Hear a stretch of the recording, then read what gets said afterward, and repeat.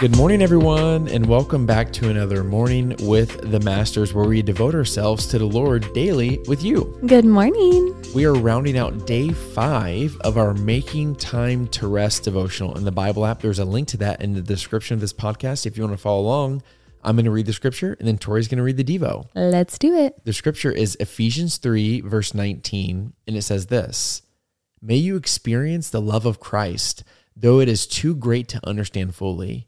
Then you will be made complete with all the fullness of life and power that comes from God." The devotional says, fill up to pour out. The reason we need rest is because we have been working or exerting energy in some way. And just because we learn how to rest and we may feel rested, doesn't mean we will stay that way. We will work again. We will help others again. We will be emotionally drained again.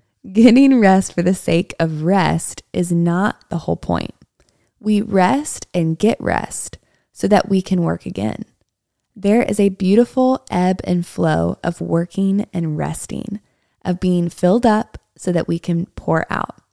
As we've discussed, meditating on God's word, journaling, disconnecting from things that distract us, are practices that fill us back up.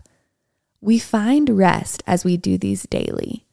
Just like our physical bodies need ample hours each night to recover, our spirits do as well. We can't expect to have strong, vibrant spirits without investing in them. We can't think that 1 week of vacation will carry us through months and months. We must make daily deposits in our rest bucket to endure. And we have to be paying attention when too many withdrawals have been made. We wake up each day with a certain amount of mental, emotional, and physical energy. When we have poured out everything we have to give, we must rest. When we are in this empty state, there is less of us to get in the way of His work in our lives.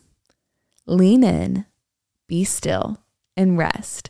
This is the most opportune and appropriate time to be filled up with God's Spirit. There's some really good reflection questions at the end, and I wanted to ask you the second one. Okay. What is something you can incorporate into your day to feel refueled? I feel like there's so many things. I feel like kind of going back to one of the first days where we were talking about making those like habits, like those rhythms of rest in the morning for me. Like I would prefer to wake up earlier so that I know I can start my day with scripture.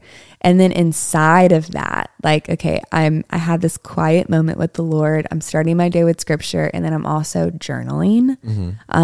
I do feel like that like restores my soul in the morning, but I would love to incorporate that as like a wind down routine too. Like I want to start my day with that, but I also want to end my day in God's word and like getting all the craziness from my head from the day back out on paper so that I can sleep more soundly. Yeah. I need to text my pastor, Michael Smith, because he has this app that reminds him to pray. Like I think 7 times a day. Cool. And it's a pretty cool thing. And it kind of, it's kind of what you're saying on steroids, because it's like, it's a good reminder where he'll pray over certain things throughout the day. Yeah. That's cool. And I mean, holy cow, do we need to do that?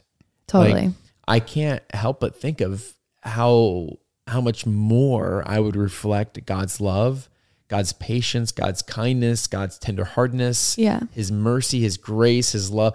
How much more I would reflect that if I spent more time with Him. Yeah. And then I can't help but also feel extremely convicted. Why am I not doing that? Yeah. Why am I so distracted? Why am I so busy? Well, it's because life happens, right? Life does happen. And I don't want to just say that we can just bail on all of our responsibilities, but we have to make sure our priorities are right. Yeah. And I'm by the way, I'm preaching to myself. Yeah. I'm speaking to myself right now where I'm just like, wow, how can I really put what's first as first and not leave it till what's last? Because that's what I've been doing as I've been getting done what I need to get done. And then I give God what's left, which is typically nothing. Yeah. Yeah. That's good, babe. I love that. You ready for me to pray on out? I am. Oh, Lord, will you help us to give you more just than the scraps of our day, Lord?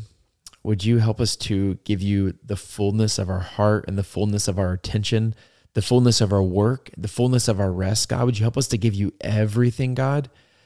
Would you convict our hearts to have just this reverence, love of you, to want to spend time with you, to seek to honor you, God, in our language, in our deed, in our rest, in the moments in our head, God, when we're talking to ourselves and the stuff that nobody hears, God? How can we honor you with those thoughts, God? The deepest, darkest parts of us, God, how can we honor you there, Lord? Will you just overwhelm us with your Spirit right now, Lord?